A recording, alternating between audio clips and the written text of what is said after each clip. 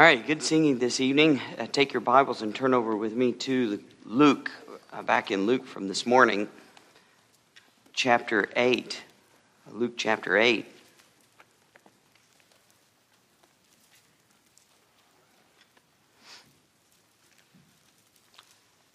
Luke chapter 8.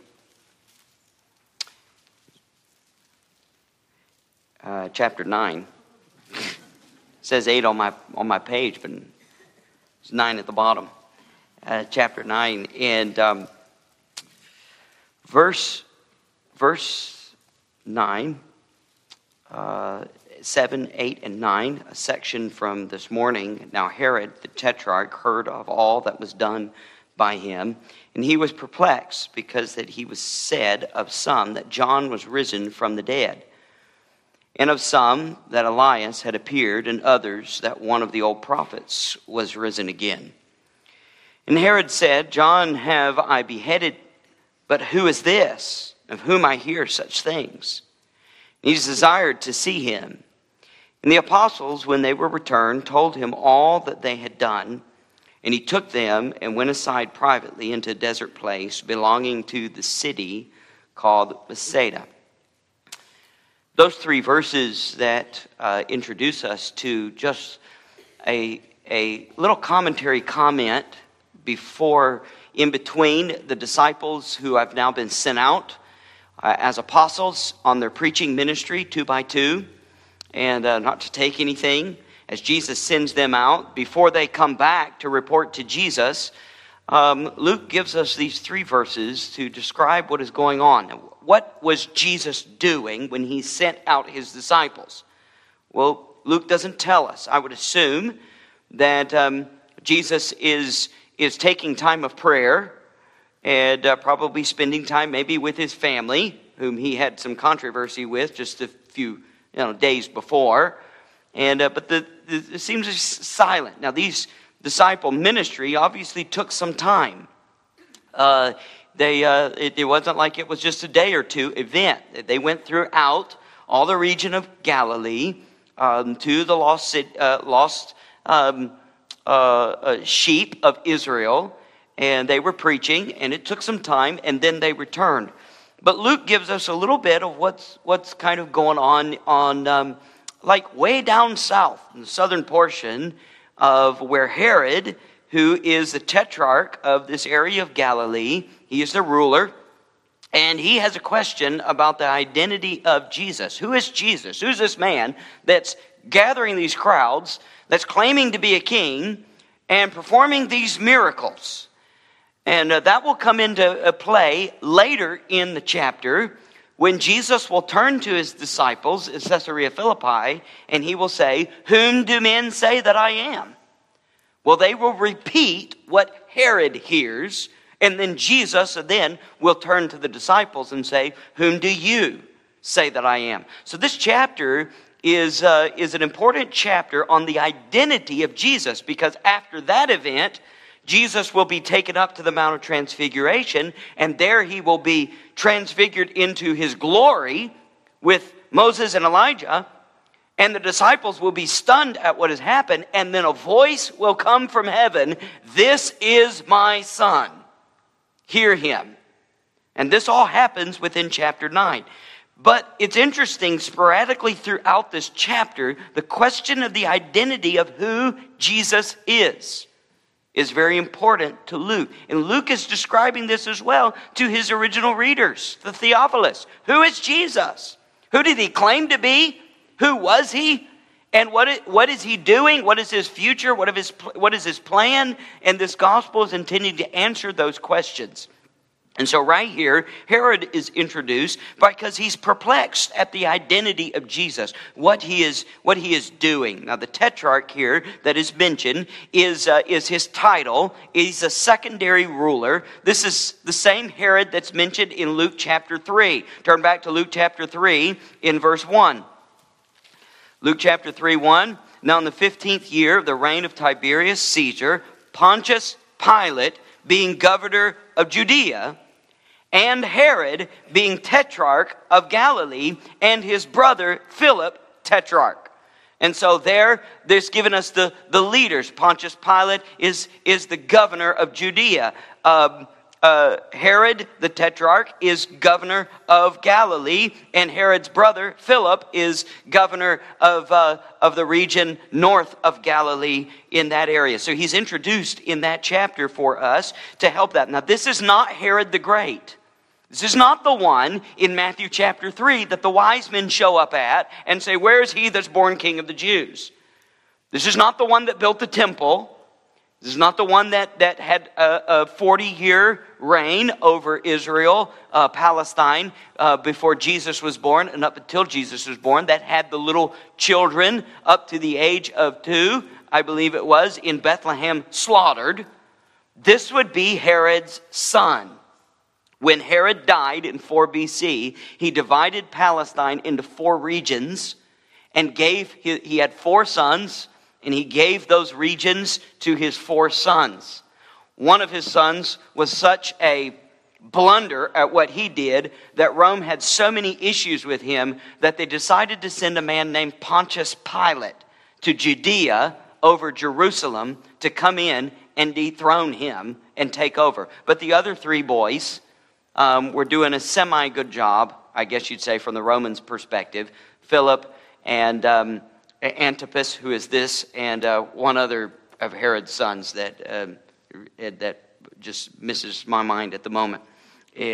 But as now this Herod, he shows up in Luke chapter 3 again in verse 19. So if you're still in Luke 3, then you can flip down a little bit.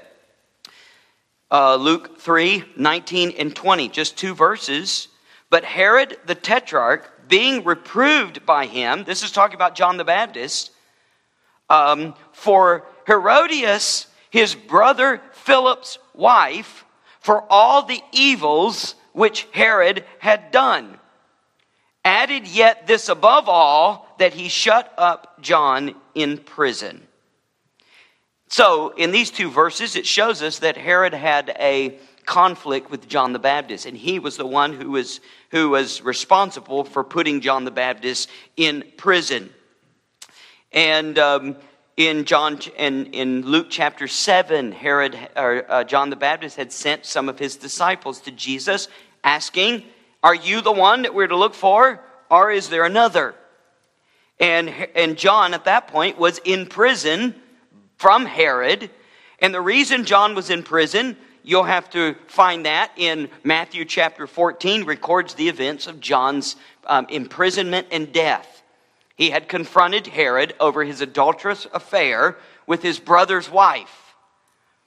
And the events of Matthew 14 are recorded that Herodias' daughter, or Herod's daughter, danced in front of him, pleased him, and he made this foolish vow, "Anything that you want, I'll give you." And in a drunken stupor, she comes up and says, "I want John the Baptist's head on a platter."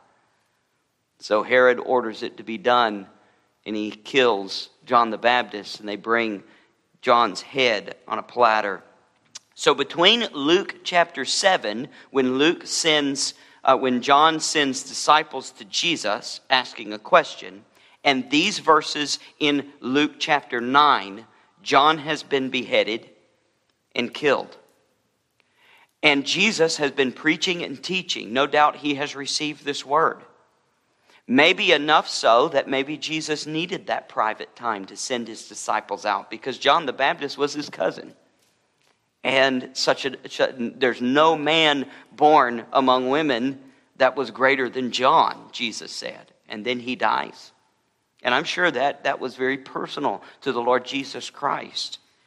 And no doubt, as in this story, it was personal. Jesus was a thorn in Herod's side in Galilee.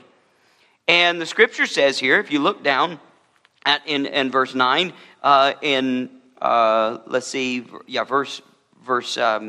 7, that everything that had been done, he had heard it, it had been reported to him, and Herod was perplexed. He was perplexed. This word perplexed basically means he was deeply troubled. He was confused. Who is this? And this is This word is used of one who tries to find out an answer but can't solve the problem. So he's perplexed about the identity of Jesus. Who's this one that's doing all of these miracles? And some people are saying that it's John the Baptist that has come back to life and is doing these things.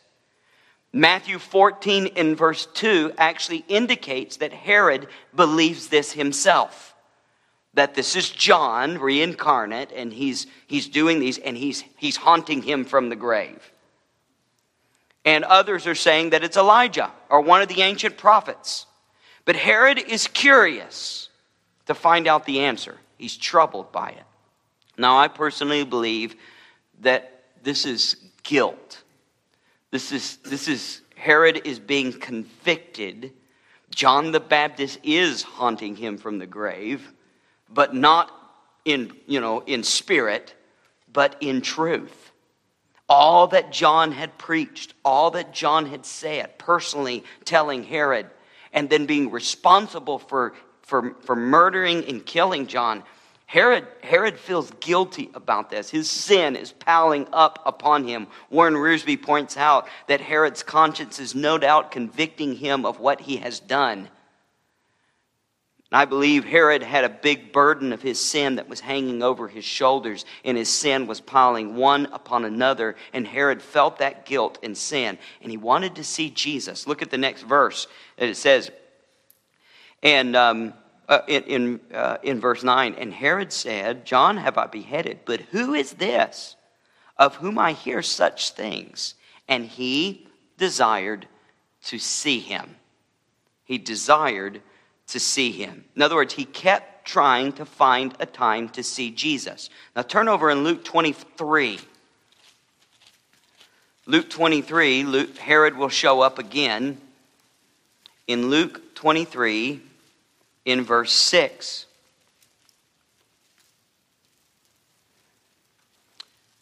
When Pilate heard of Galilee, this is when Jesus was before Pilate with the Sanhedrin and the religious leaders, found out that Jesus was a Nazarene. He was from Galilee. When Pilate heard of Galilee, he asked whether the man was a Galilean. And as soon as he knew that he belonged unto Herod's jurisdiction, he sent him to Herod, because Herod happened to be in town for the Passover, who himself was also in Jerusalem at that time. Notice verse 8.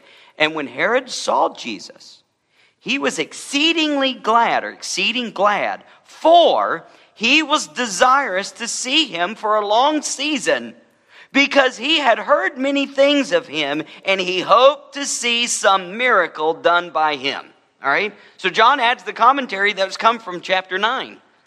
He had been longing to see Jesus, looking for an opportunity to see Jesus. Why? Because Herod wanted a miracle.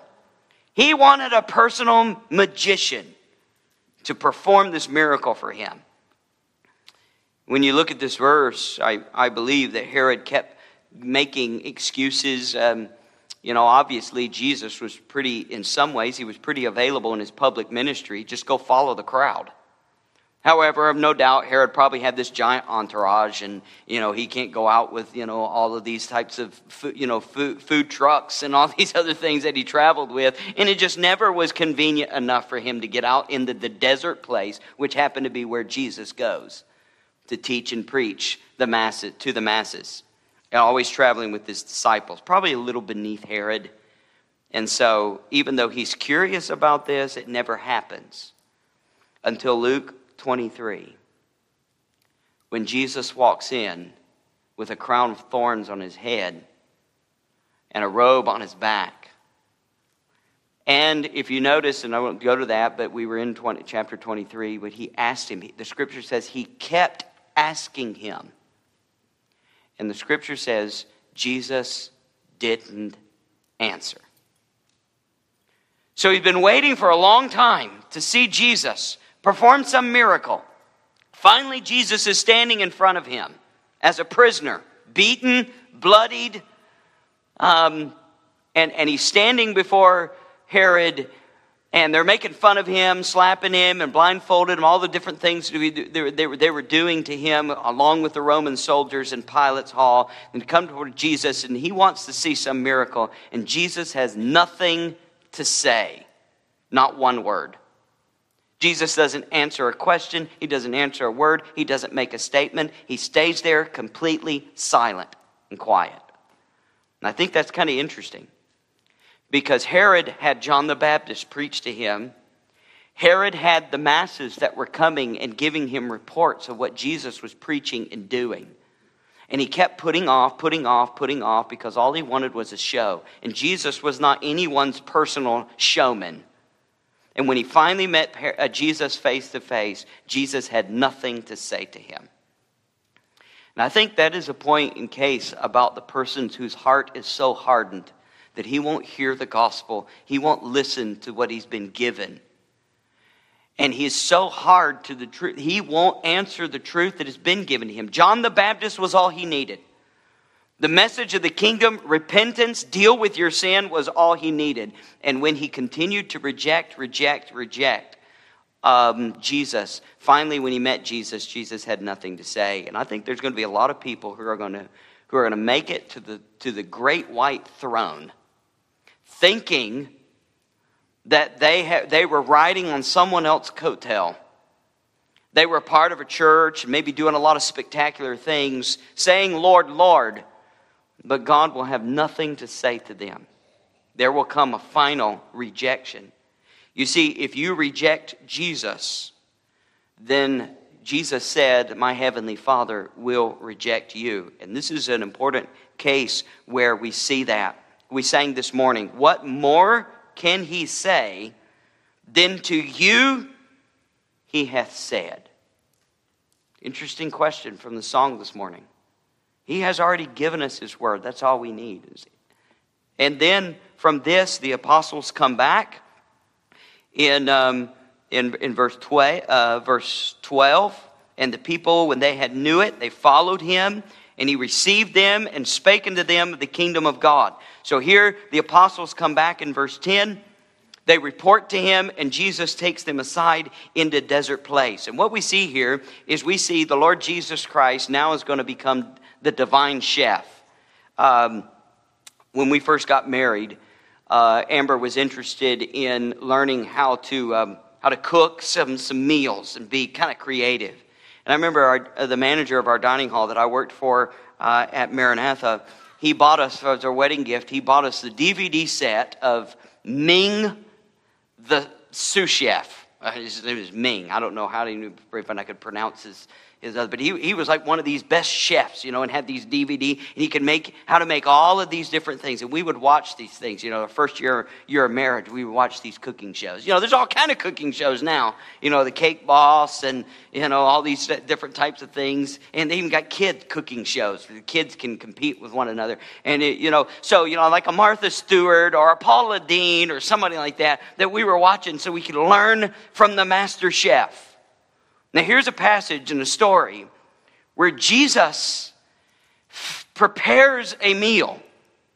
Now the rabbis in the first century had been passing around the expectation that when the Messiah came to the earth, he would have the ability to bring down manna from heaven. That was one of the rabbis' qualifications for accepting the Messiah, is if he could do what Moses did. If he could bring down manna from heaven. Now it's interesting as Luke records this. All four Gospels record this event. It's the only miracle outside of the resurrection, the death, burial, and resurrection that is recorded in all four Gospels. Why this one? I mean, what about the walking on the water?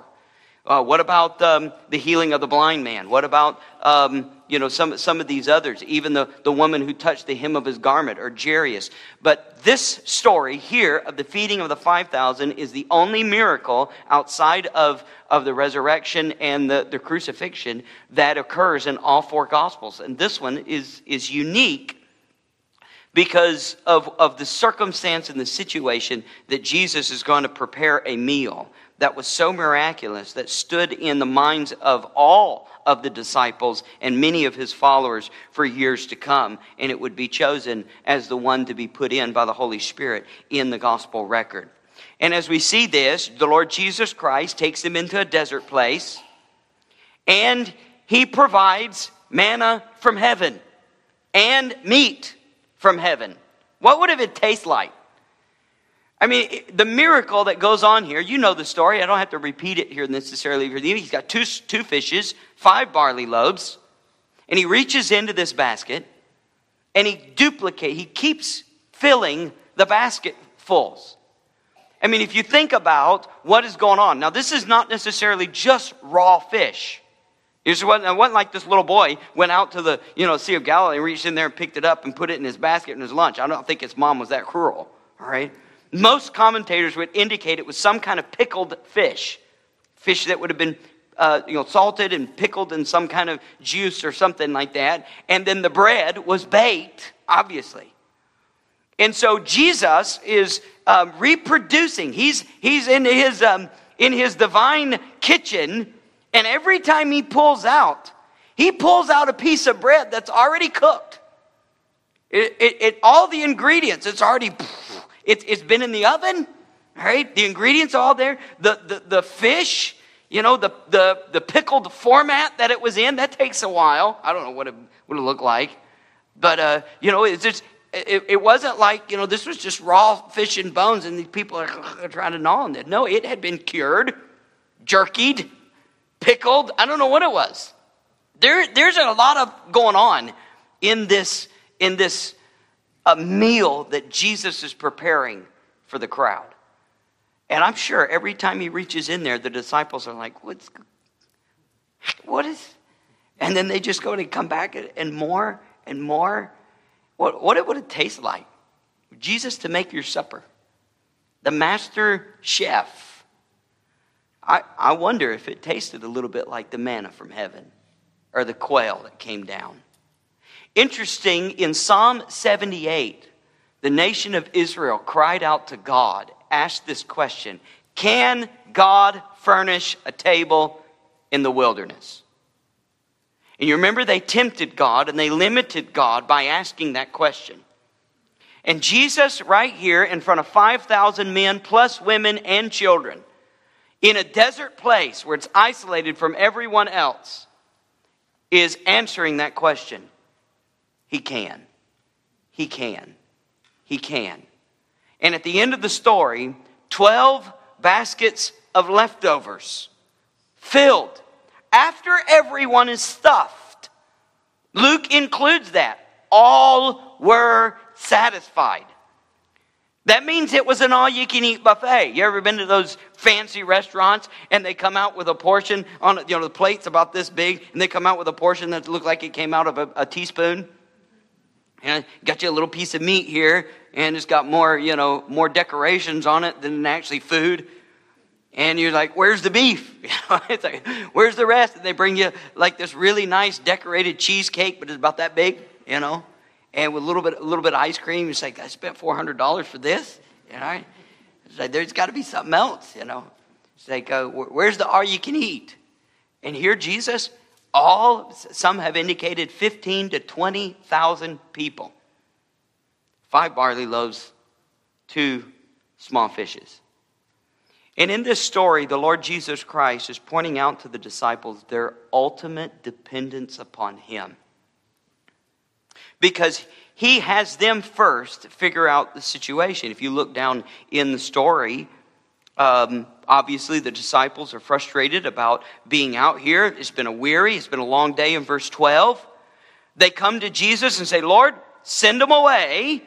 Because we're out here, all the multitude, they need to go into the towns and in the countries and lodge and get victuals. And we don't have anything out here for them. Send them away. We're tired of people. You kind of get they need a little long suffering that we talked about not too long ago. A little bit of patience. I think they've had enough of people. They were out 2 by 2. Jesus told them that they were going to go, get in a desert place, take some time off. And now all of a sudden, here are 15,000 people, and Jesus is preaching and healing people. Getting late in the evening. Everyone's weary. It's time for lunch. I don't know about you, but I get grumpy when I'm hungry. And I think the disciples are grumpy. And Jesus turns around in verse 13 and he said unto them, give you them to eat. In fact, the Greek is in the emphatic. You give them something to eat.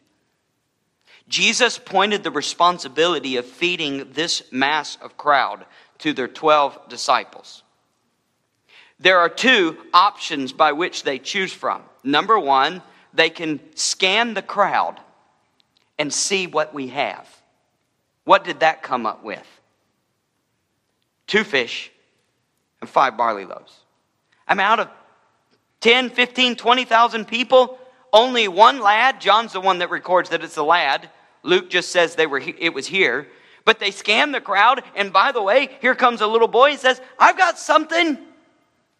And interesting in the text, as it says, we have no more but 5 loaves and 2 fishes. In other words, they recognize, little buddy, you better just take this back. This is not going to do anything. I mean, look at all these people. I mean, look at Peter. He's starving. That's just a snack to him. And that is, in some way, the way they come to Jesus. Yeah, all we've got. Just a little bit. But what is that among so many? One of the other gospel writers say. The second option is they can look in their wallet. Right? When it's time to buy food, what are you going to do? If nobody has anything, are you going to look back and see, all right, you got anything for lunch? Okay, let's go to the store. What do we got? And Scripture records here, except we should go and buy meat for all this people. And obviously, Philip being the one, I think it's Mark that records that Philip's the one that Jesus kind of says, okay, how do you count all this money? So he's kind of doing all this money, and he comes and says, hey, a whole year's wages is not enough to even buy everything that we need. So they recognize, they're counting their pennies, and they still come short. So they're short on the crowd by what somebody offered, one small lunch. They're short in their pocketbook. There's no possible way that they're able to feed. That's all their options. And when they come and present what they have found, they are very limited. And so in verse 14, and when they were about 5,000 men, he said to his disciples, you make them sit down.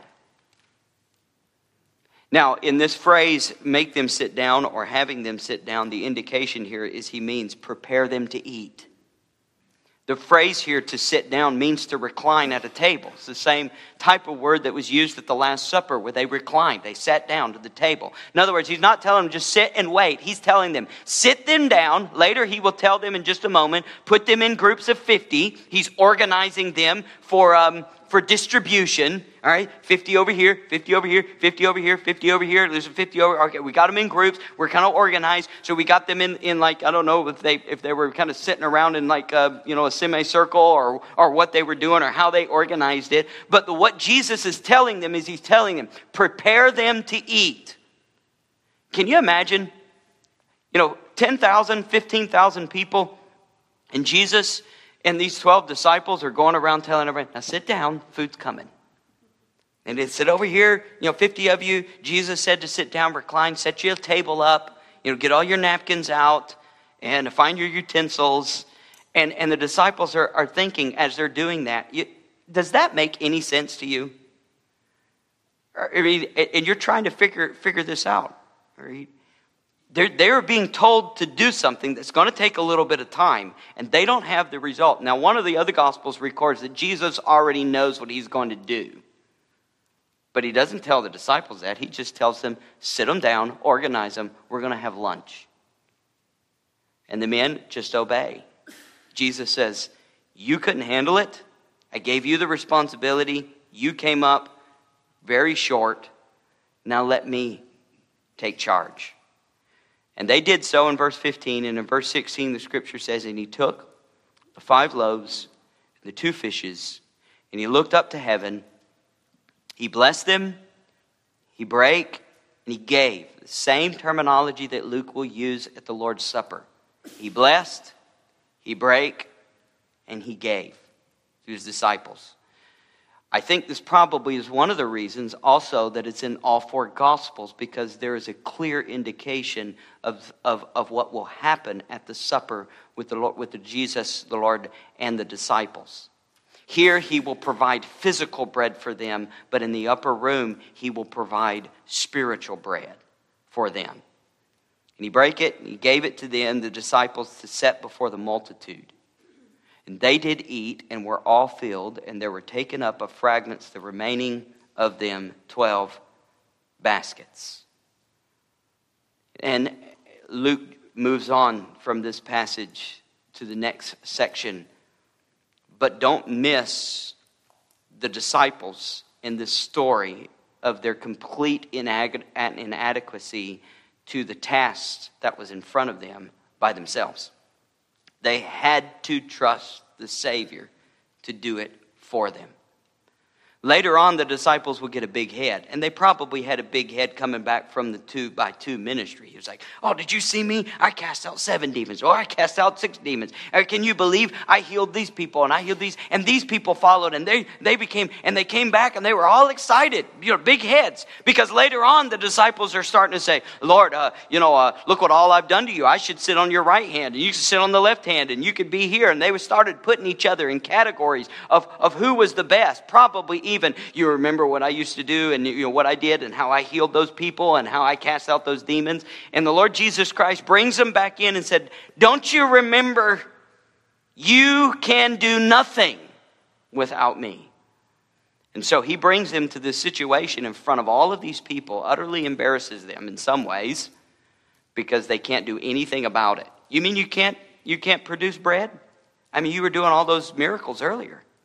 You can't do that. He put them in a situation they just can't pull it out. They have to rely upon Jesus to do for them what they cannot do for themselves, teaching them a lesson of utter dependence on the Savior. And he provided. And notice the last phrase. I believe all 4 Gospels record that the leftovers were 12 baskets filled. Why 12? Some have indicated, as I read this week, some have indicated that's a connection with the 12 tribes of Israel. Jesus offered himself as a Messiah to the nation of Israel. They questioned, can God furnish a table in the wilderness? Jesus is providing manna, and he's answered the question. I believe it's more connected to the 12 apostles, the 12 disciples, showing that Jesus has enough to be able to feed 15,000 people or more, at least 5,000 men, that were probably very hungry at the end of a weary day. And then he goes overboard just to make sure each one of the disciples knowed he had more than enough to feed them and some. That's the super abundant supply of God. He always goes over and above what we ever need. What we ask or think, our God can supply all of our needs. And the disciples are going to need that lesson in the days ahead, because they will face some situations that they will be utterly helpless in front of. And they will rely upon the graciousness of God to be able to do for them what they cannot do for themselves. And what a lesson for us as well. Our divine chef providing for us one day, I believe the church is going to sit in the marriage supper of the Lamb. And I believe Jesus will serve us. I wonder if he'll serve us fish and bread. Similar with the disciples sitting around in their 12 seats, sitting around on their ruling thrones. And we will partake of that type of meal and be able to taste what it's like to be able to eat a meal from the hands of the Savior. Father, I pray as we close this evening, thank you for the message tonight. Lord, thank you for supplying all of our needs. Lord, we've touched this miracle before, I believe a year or so ago, from the book of Mark, and we see it again in Luke. And yet the principle of our dependence upon you is so vital. Not just for our daily bread, as we thank you when we sit down at our meal and sit down at our table with our family, and we thank you for the daily bread that you give us, but also for our spiritual meat. In John, you will record after this event you will come to probably this same crowd the next morning and say, I am the bread of life. And you always, for your disciples, give them exactly what they need for the task at hand. And sometimes we need to be reminded of how our resources are limited. And when we are given a responsibility and we try to do it ourselves, there's no answer to that problem. And Lord, thank you for enabling us and supplying our needs and for every task that we have to do, whether it's our work this week or jobs, our family, our relationship, our home, raising children, or maybe with grandparents or parents, taking care of in their old age. Lord, thank you for the strength that we can do all things through Christ who strengthens us. Just to constantly, on a daily basis, come before your table and ask for you to supply for us. In Jesus' name we pray. Amen. Thank you. You are dismissed.